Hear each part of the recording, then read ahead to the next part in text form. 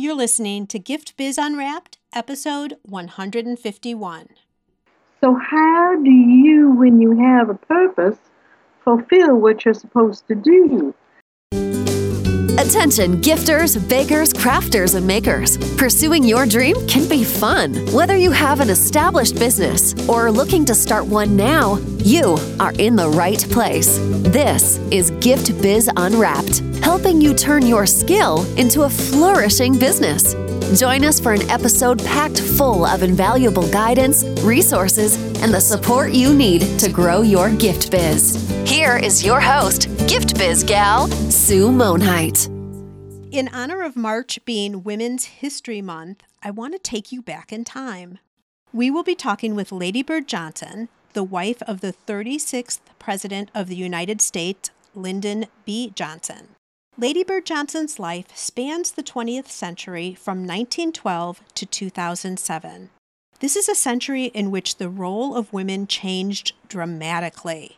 Lady Bird herself said that her life was a part for which I never rehearsed. So as not to interrupt the continuity of this fabulous interview, I'm just going to insert here a message from our sponsor. This podcast is made possible thanks to the support of the Ribbon Print Company. Create custom ribbons right in your store or craft studio in seconds. Visit theribbonprintcompany.com for more information. Please join me in welcoming Lady Bird Johnson to be with us here today. Well, thank you so much, Sue. I'm so pleased to be with you today. I am so honored that you've taken some time to share with us today. And I want to start out our talk, as I always do, and that is by having you share what a candle would look like that really resonates with you. And what I mean by that is if you were to pick a special color that would be on your candle, and then a saying or a motto or something that always drives you forward, what would this candle look like by color and word?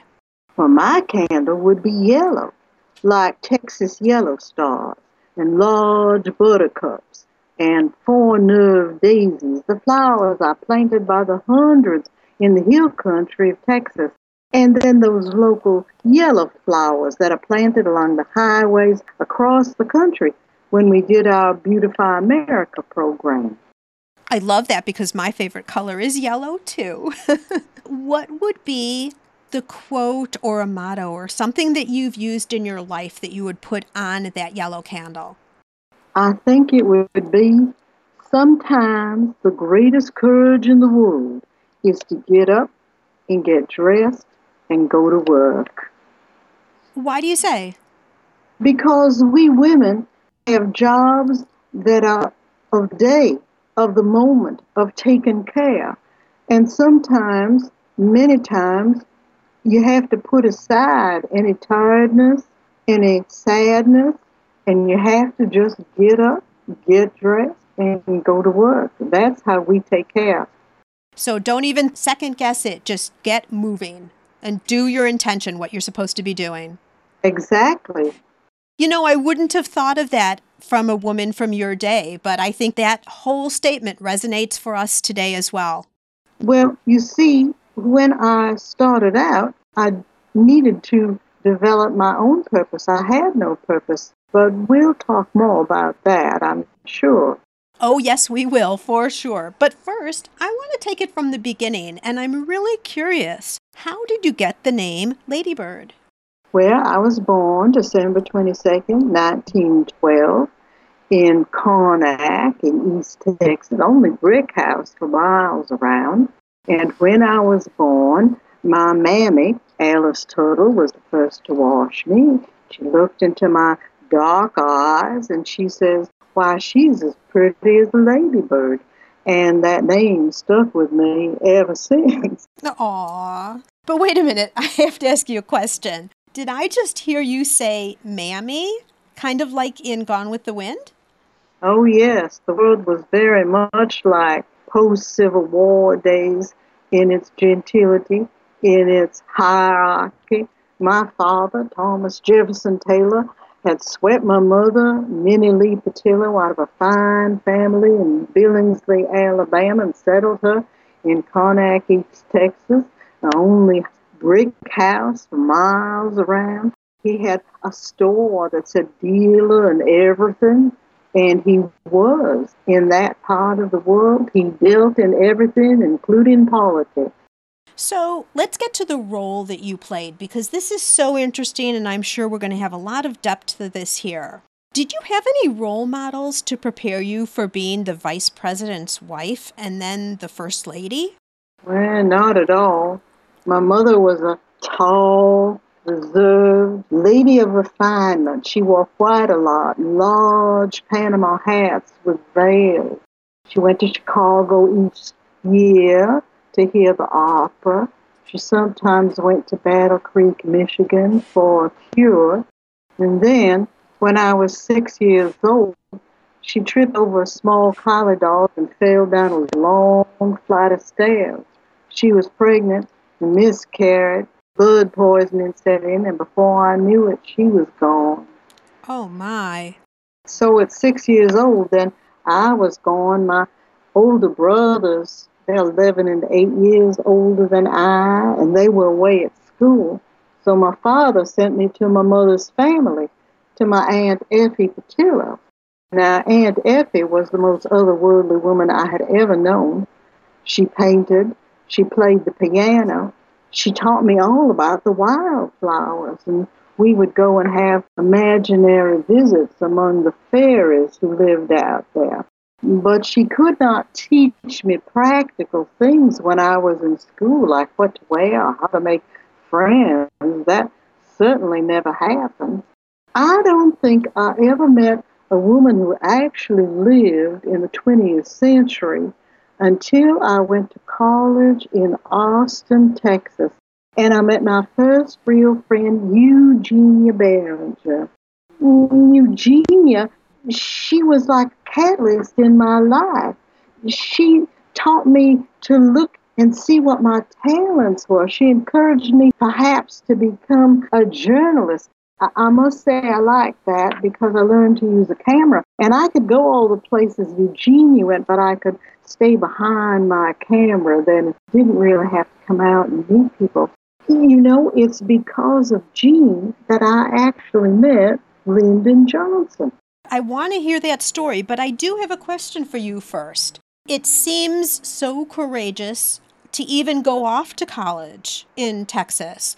How did you decide that that was going to happen? Most women at that time didn't really go to college yet. No, it was decided for me. I outgrew the school in Billingsley when I was 13, but I was too young to really go for college, so I was put in an Episcopalian girls' school, and the people there were really kind to me, and they understood that I had never really had a mother, and they, with my father, decided that I would go to college in Austin. My father sent me off with a shiny black Buick. I was 17 years old, and a charge account at Neiman Marcus, and while I may have looked rather sophisticated, I knew nothing of the world. I'd still say that was pretty courageous, even though you knew that that was what you were going to have to do. To go ahead and go and then make your way in the world is amazing. So you met Eugenia, and then you met Lyndon. Tell us that story. Well, after college, I had all manner of dreams of what I might do as a journalism, and Jean had encouraged me to take shorthand and typing. She got a job in Congressman Kleberg's office in Austin, but I was still too frightened of the world. I went back home, and nobody had paid any mind to my father's house since my mother's death, and I decided that I would remodel it, which also gave me the opportunity to go to Austin often. And I was in Jean's office when this man came in. He was tall and dark-haired and had more energy than any man I had ever seen except my father. And he had come there because he had a date with one of the girls in the office. He looked at me in a certain way, and he looked at his date, And then he looked at Jeannie and invited us all to come out with him. And then he took me home last. That's a scandal.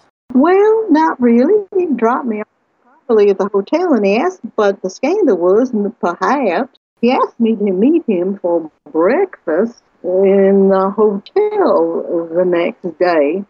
And I did. I had an appointment with an architect first, and he waited for me during the appointment, and then he took me for a ride, and he told me the most amazing things, all about his family, and his ambitions, and his education.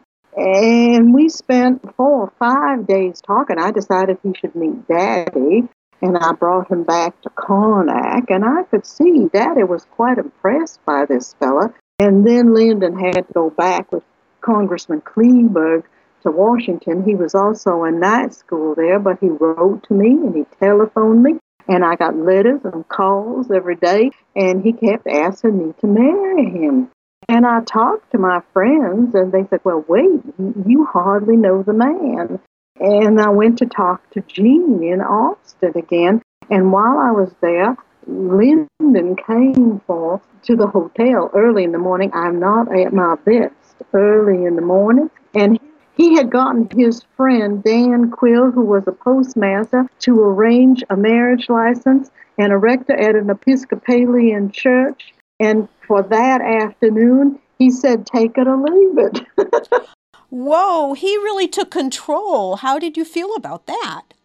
Well, I suppose I was used to men taking control, and I was smitten with this tall bundle of energy. I called Jean and a few other friends, and they met us at the church, and I had a ring from the Sears and Roebuck across the street. I never did get to see the marriage license for years. I was afraid we were not legally married. I think it was until our 20th anniversary that his friend produced it for me. And there I was, a wife who had never cooked a meal in her life or had to raise a finger for anybody but herself. Well, it was clearly the right decision because you stayed married for quite a while. But how did you stay married to that bundle of energy that was Lyndon? Well, Lyndon decided that he would run for Congress. I borrowed against my inheritance to help him, and some other people pitched in. And now I was given things to do on the campaign trail, and I was given a purpose. My purpose was to keep my husband's shirts pressed and to talk to people and stand up and address crowds. I was good at the first. I learned how to do that, but I was not so good at the second. But I had a purpose. So how do you, when you have a purpose, fulfill what you're supposed to do? Now, Lyndon had always said that it really was not important for you to know exactly how you are going to accomplish what you set out to do. You simply have to look inside yourself and see what your talents are and then use them to the best of your ability to get to fulfill the purpose you have set out to come to. Wow, that is a really interesting point because just as women of today, you're really not successful unless you drive to a certain goal. You have some type of vision. And I think what I'm hearing you say, Lady Bird, is you weren't necessarily sure how you were going to get there, but you knew what the purpose was. Yes, and that was the whole thing, to know what the purpose is. So if the purpose was to get votes, I decided I could take my car, my little black Buick, and drive a town ahead or two of where Lyndon was going to come through. And I would stop and I would get 1 gallon of gas. Now, in those days when you got gas, they wiped your windshield, checked the pressure in your tires, they checked your oil.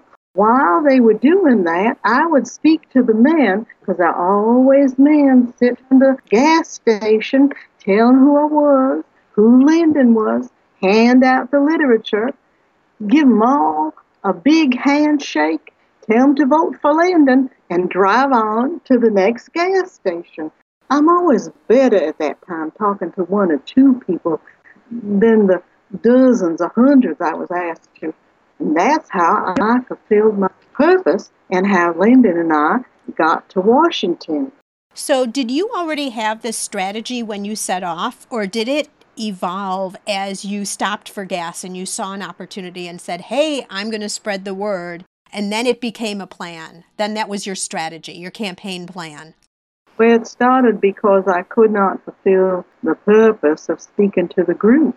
Too many people. So it was a different way to get the same result. Exactly.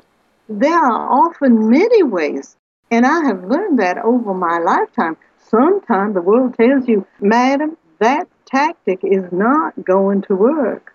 So you look to your talents. Well, what are my talents, and how can I use them to do this differently? When we got to Washington, for instance, a congressman's wife was supposed to have a lot of tea with other congressmen's wives, with the senators' wives, with the wives of the diplomatic corps. It was driving me mad to have this tea. But then I saw that in politics, constituents come first. Constituents is spelled all in capital letters. So what did constituents need when they came to Washington? They needed a hostess to take them to Mount Vernon or the Lincoln Memorial, or to see the cherry trees in blossom, things that I loved and that I had a talent to learn about. And so in that way, my purpose in being a representative's wife was to help his career and keep his constituents appreciating him. And if I could show our appreciation for them by taking them around, I met so many wonderful people. I learned so many wonderful things. It was my way of getting to the purpose by using my talent. You were so smart because you used what naturally you felt comfortable with and your skills. And not everyone has that skill of being a hostess and the social one-on-one and touring and all of that. So that was brilliant, Lady Bird. But I didn't know it was brilliant, and I didn't know that anybody else could use it. Well, really had to take a deep breath was after Pearl Harbor. Lyndon, like many other congressmen, enlisted right away, and I knew that I was chosen to be continuity in his office. I did have some shorthand, and I could write a good letter. I don't think anybody expected much more of me than that. That's what women do, just what Jean had done back in Austin. But I soon saw that there were things that were not being done, and our constituents were going to suffer for it. People would write, and a frantic mother would want to know where her sailor son was, and a farmer was upset because he was afraid that the rural electrification project wouldn't go ahead because of the war. People needed roads, and they needed to know things about where taxes were going to help their particular part of our congressional district. And so I had to move into a whole new set of skills because my purpose was to be continuity. My purpose was to have things run as well and smoothly and for the benefit of our constituents as if Lyndon was there himself. Women were strong and powerful as wives at this time, and not particularly in their own. And the amazing thing that happened is that I found that I could do this. I saw for the first time that I could actually, if I wanted to, earn my own living. I could live my own life. I could lead other people to do what they had to do. I certainly solved problems my own way. I could never use Lyndon's method, And if I was a squeaking wheel, I was a wheel that squeaked very politely. And that is a very good thing for your self-esteem when you understand that you might have a place in the world. Now, I have to tell you, at this time, I still didn't have any children. I'd had 4 miscarriages and a tubular pregnancy, but I was having a tremendously exciting, vital life. And that is good to know that you yourself, aside from a man, have some capabilities. I found that out rather to my amazement. Was all of your purpose defined by being Lyndon Johnson's wife? Well, I believe so at that time. Not so unusual for other women at that time. That's what I saw around me. But I must tell you that was about to change for me and for many other women. You see, Pearl Harbor happened. World War II started. And Lyndon, like many other congressmen, like many other American men, just went and volunteered for the Army and left their jobs. And Lyndon left me the job to be the continuity in his office. Now, I had some shorthand and I had typing and I could write a good letter. That's what women did in men's offices. But I soon found that things were not being done to help our constituents. Like, a woman would write to us and frantically asking where her sailor son was, or a farmer would ask, would electrification of his farm be delayed because of the war?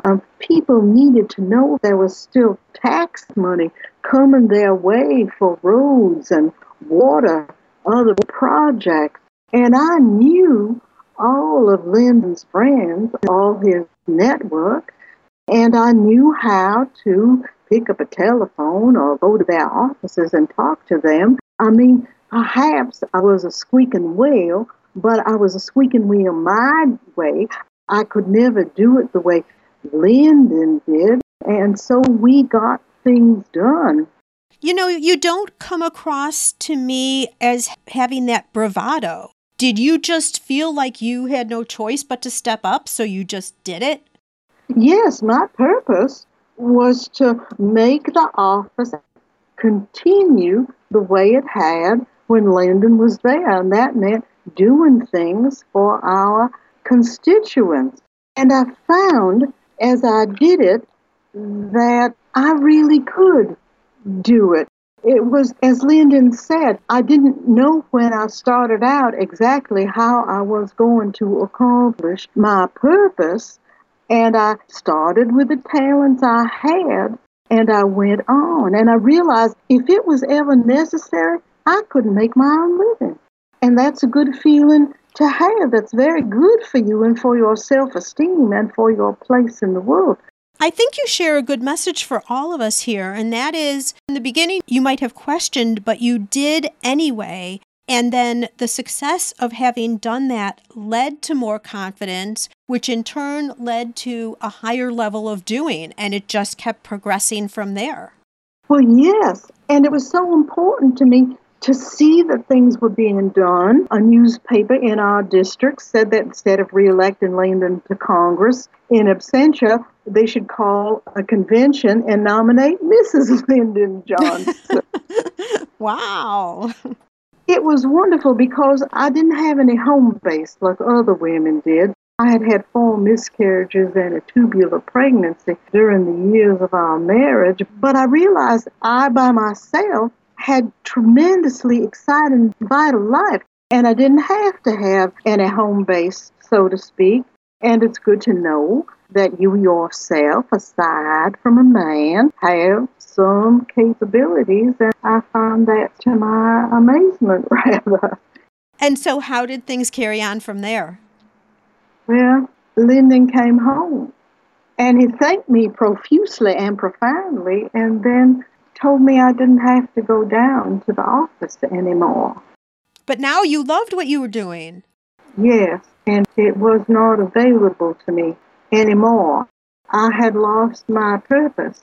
And so I decided that I would use my experience and want to be a journalist, and I would find a newspaper in Austin, Texas, and instead I found a radio station. And I went down to Austin, and this radio station had uncollected bills and advertisers who never paid.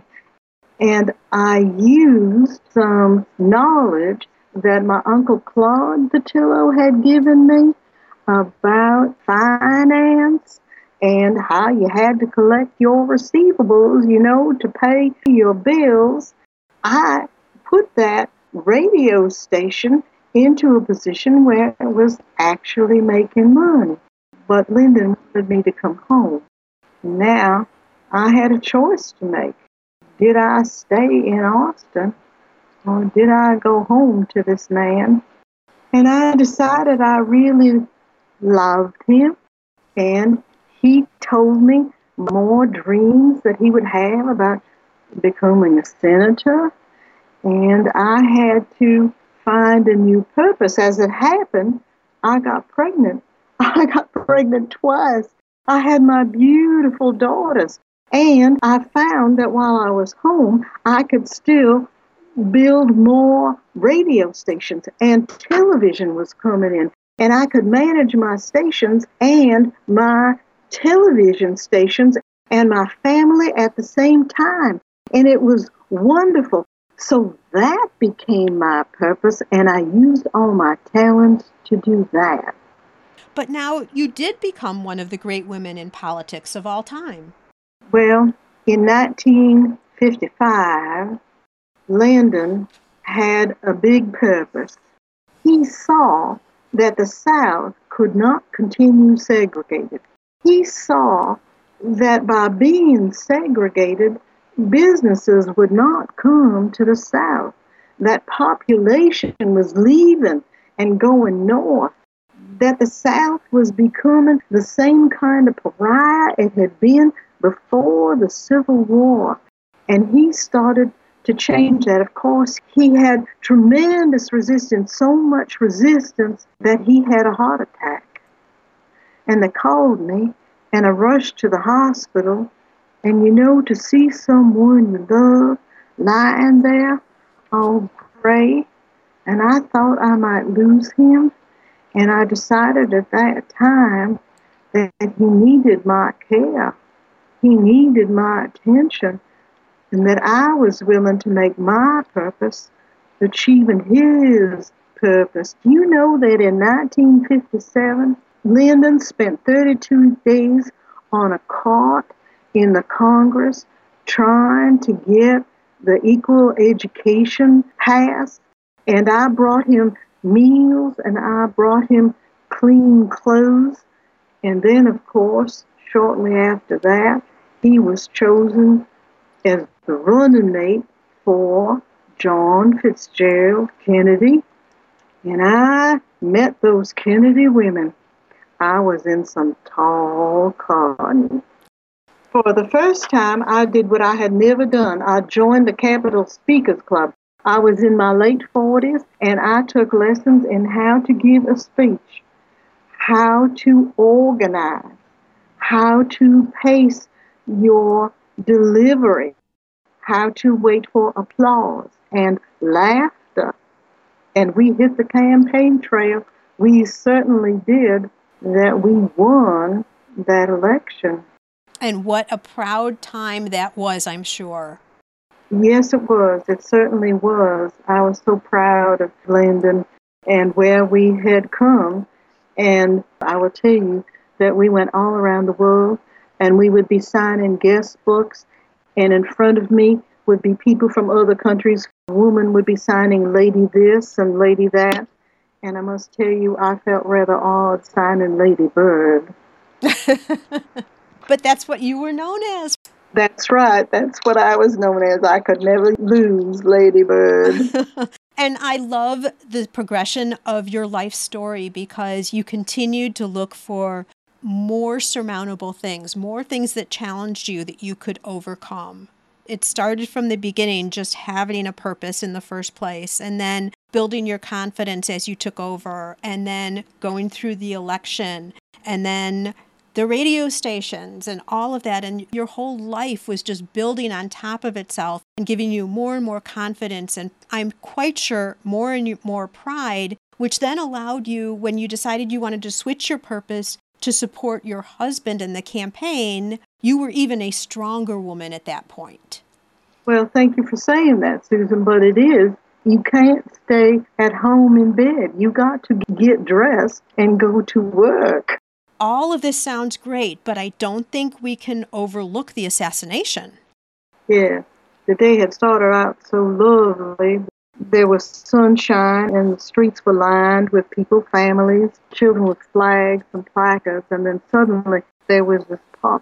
And Lyndon's Secret Service man came over the back of the car. He shoved me to the floor and put his body across Lyndon, and I could barely breathe, and then we were going fast, so very, very fast. And then we stopped suddenly, and the hustle did inside, and I knew that we were in a hospital.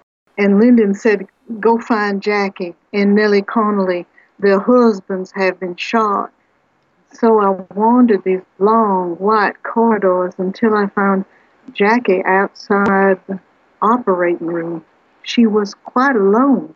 She looked like a wraith, as you might expect, and I hugged her. And then when I stepped back, I saw that her pink suit was still covered in her husband's blood, her gloves, and one leg. And she said, "I want them to see what they have done." You may have seen pictures of me on the airplane, standing next to Lyndon when he has taken the oath of office. But I'm not there. I have retreated to some place where none of this is happening, where it is quiet and I am by myself instead of surrounded by people in mourning. It was a place I went to after my mama died, but I couldn't stay there very long because there were changes that had to be made, and there were changes of a domestic sort, housing, children. Decorations for Christmas had to come down, and mourning had to go up, and we had to move. And the Kennedys and Mrs. Kennedy and her children, that was all needed attention. You could not stay in bed. You had to get up, get dressed, and go to work. And then in a very short time, Lyndon had to decide if he was going to run for president again. And he asked me, would I purpose myself to help him run for president? And I wrote him, I said, "Beloved, you are as brave a man as Harry Truman or FDR or Lincoln. You can go on to finish some peace and some achievement. Amidst all the pain, you are strong, patient, determined beyond words of mine to express. And I honor you for it. To step out now would be wrong for your country." And so I joined him in that struggle, and I found in that purpose something I had never, ever found before. And what was that? I decided I would have a whistle-stop campaign. Harry Truman had done it in the 40s. The train would leave Washington, D.C., go through the South, and come back, and we would stop at small towns and bring our message of change in the country, of bringing peace, of integrating everybody. But the men were not ready to get aboard the Ladybird special. Senators were suddenly too busy. Congressmen couldn't see me. Now, I had the most wonderful press secretary. Her name is Liz Carpenter. And Liz was just a bundle of energy. And she said, "You know, Ladybird, if the men won't help us, the women will do it." And for the first time, I had a team. I had a team with Liz. I had a team with Kennedy women. I had a team working with me. Ann Calabrese, Marjorie McNamara, Senator Byrd, he wouldn't come on my train, but his daughters did. And I found that while the mayor of a small town or the sheriff or commissioner of a county wasn't so willing to come forward, their wives were. They came from garden clubs and church groups and sewing circles. We started out on the Lady Bird special. I remember we got to one town at 6 in the morning, and a woman came up on the back car where I was standing, and she shook my hand. She said, I got up at 2 o'clock in the morning to milk all my cows and do my chores so I could come here with her. And I knew that I was the closest she would ever come to her government, but she considered herself an American, a citizen. She was proud to be part of this whole democracy, and that women had to realize that and join in that, and they were ready, willing, and able to do that very thing. Those 4 days I'm most proud of, the most fulfilling, the most wonderful days of my whole political life. Just as you were talking about the change in you when you found your purpose, that's exactly what you were doing for all of those women, too. Well, I tried. I had to find something to do now. Jackie Kennedy had set a very high bar with being the woman to redo the White House, the People's House. But what were my talents? My talents were knowing about wildflowers. And Effie, yeah, Effie came forward in me. And so we started the Beautify America project. And then Lyndon passed the War on Poverty, and that started Head Start. And I learned, much to my consternation, that the little schools where the children were going were being threatened by men with guns and bombs. And so I went there. I went to say, hey, these are all our children, and we have to feed them, and we have to educate them. Come on, women. The men can't come forward with their guns and their bombs. You tell them who is in charge of these children. Women came out, and they did that. And they would form a ring, circle, around the school where I was visiting. And I must tell you, there were many times when the face of a woman met the face of a man, and he took 2 steps back. Wow, that was courageous. The hardest part of that, though, face-to-face and meeting civility, came during the Vietnam War. It was eating Lyndon alive. Everywhere we went, even outside the White House. Hey, hey, LBJ, Harmony, it was awful. It was terrible. And I saw that he was shrinking. He was dying bit by bit.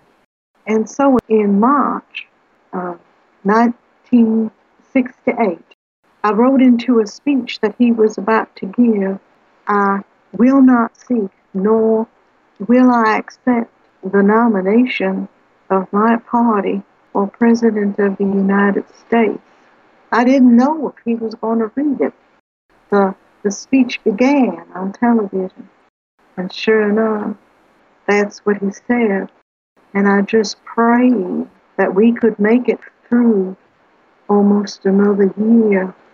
Because, you see, I found the wheelchair that Woodrow Wilson had used after he'd had a stroke in office.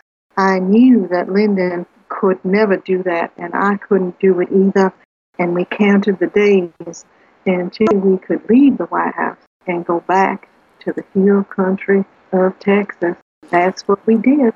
And as you reflect back on that time, what would you say about all of that? The courage and the challenge and the horrors that you saw, but also the significant changes you made and the impact on the world. What would you say with all your wisdom to women of today? Women, have more power today.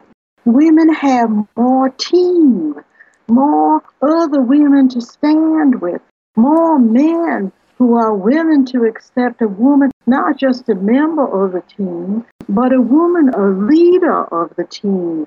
And so you must get up, get dressed, and get to work. Find your purpose in what you need to do and your talents and your team. You know, I never knew when I started out that with Lyndon we would achieve the Civil Rights Act of 64, the Voting Rights Act of 65, the Open Housing Act of 68, 60 separate bills making the federal government an active partner in education, the War on Poverty with 40 separate programs including Head Start, Medicare, and the Job Corps, the National Endowment for the Arts, the National Endowment for the Humanities, new clean air and water standards, increased parklands 15%, and got a nuclear non-proliferation treaty signed and SALT talk scheduled. And you just do that because that's your purpose.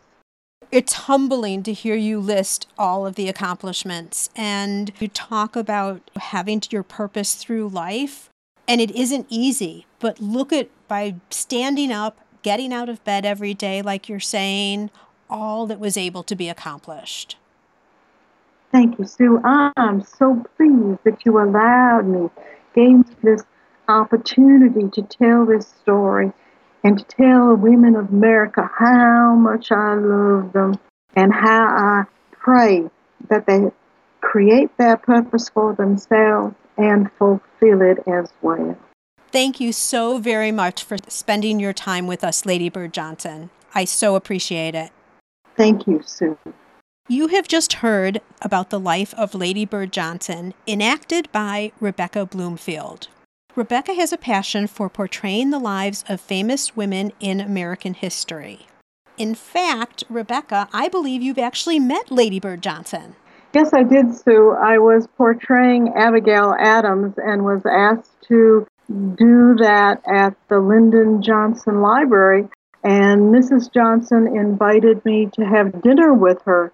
I thought it was like a Friends of the Library and there'd be hundreds of people there, but there were only 16 people there. Lady Bird, Linda's speechwriter, who was now head of the library, Liz Carpenter, her press secretary, was there, one of the Robb granddaughters and her fiancé, and two congressmen and their wives who had known Lyndon since 38.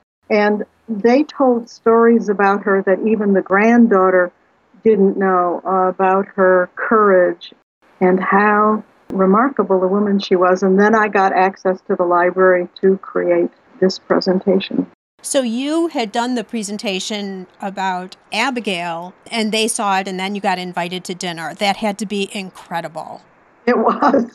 Did she have any idea, or did you know at the time that you'd be doing the same thing for Lady Bird? No, I had to ask permission, and I did, and then I got access to, very interesting, when I created Abigail, they were directly from her letters and her words and her thoughts and her feelings. But much of the news reporting and what was available superficially about Lady Bird was managed news.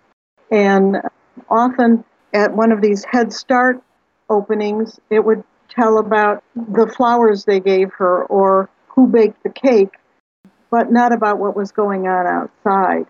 And fortunately, the library had news reports and were audio taping people's recollections of Lady Bird and the Johnsons. And I got to hear from them how they interacted with her and what she gave to them. What an enriching and rewarding thing to do. It had to be so interesting to uncover all of that and then to be able to relay it to all of us. Because I'll tell you, interviewing Lady Bird, I felt like I really was.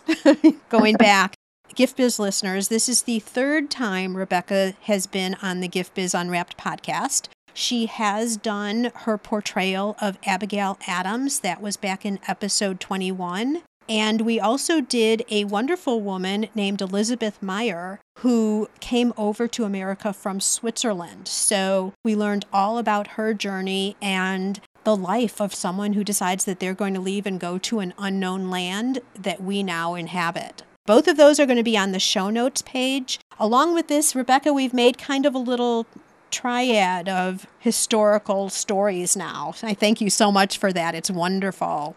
Thank you for the opportunity. I appreciate it. I'd love for you to share with us right now what else you do with your life. Talk a little bit about your professional career.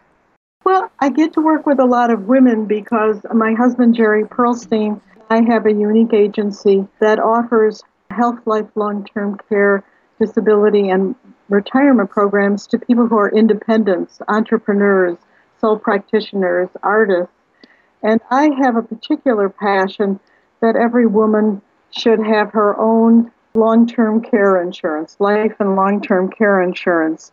And so I go out among women, seeing what they do, seeing how we can keep them safe and give them the cash they need for a long and wonderful life. If someone wanted to know more about you from that angle, where should they go? They can go to our website, jpearlsteinltd.com. They can email me, rbloomfield@jpearlsteinltd.com. And I'd be happy to talk about how a woman gets her purpose and keeps it going. There you go. Thank you so much. I think this was so important because I love the part of Lady Bird's story where she discovered that she needed a purpose in the first place, and then she kept defining it and revising it as things happened in her life. But she always still seemed to have that beacon of purpose, and that's what drove her the whole way. It's a great message for us. Gift Biz listeners, I challenge you to think and to really be able to very concretely define what is your purpose, because we can all accomplish great things here. And Rebecca, you have accomplished great things in portraying these women. We know them in a whole different way now than we might have by reading a little story here or there. You've really brought, for sure, Lady Bird as well as the others to life for us. Thank you. That's my purpose. There you go. Thank you once again, Rebecca. Bye-bye, Stu. Thank you. This episode is all wrapped up, but fortunately, your Gift Biz journey continues. Are you eager to learn more? Our Gift Biz gal has a free download just for you. Head over to giftbizunwrapped.com/12 steps to get your copy of the 12 steps to starting a profitable gift biz. Don't delay. Head over to giftbizunwrapped.com/12 steps today. And until next time, happy business crafting.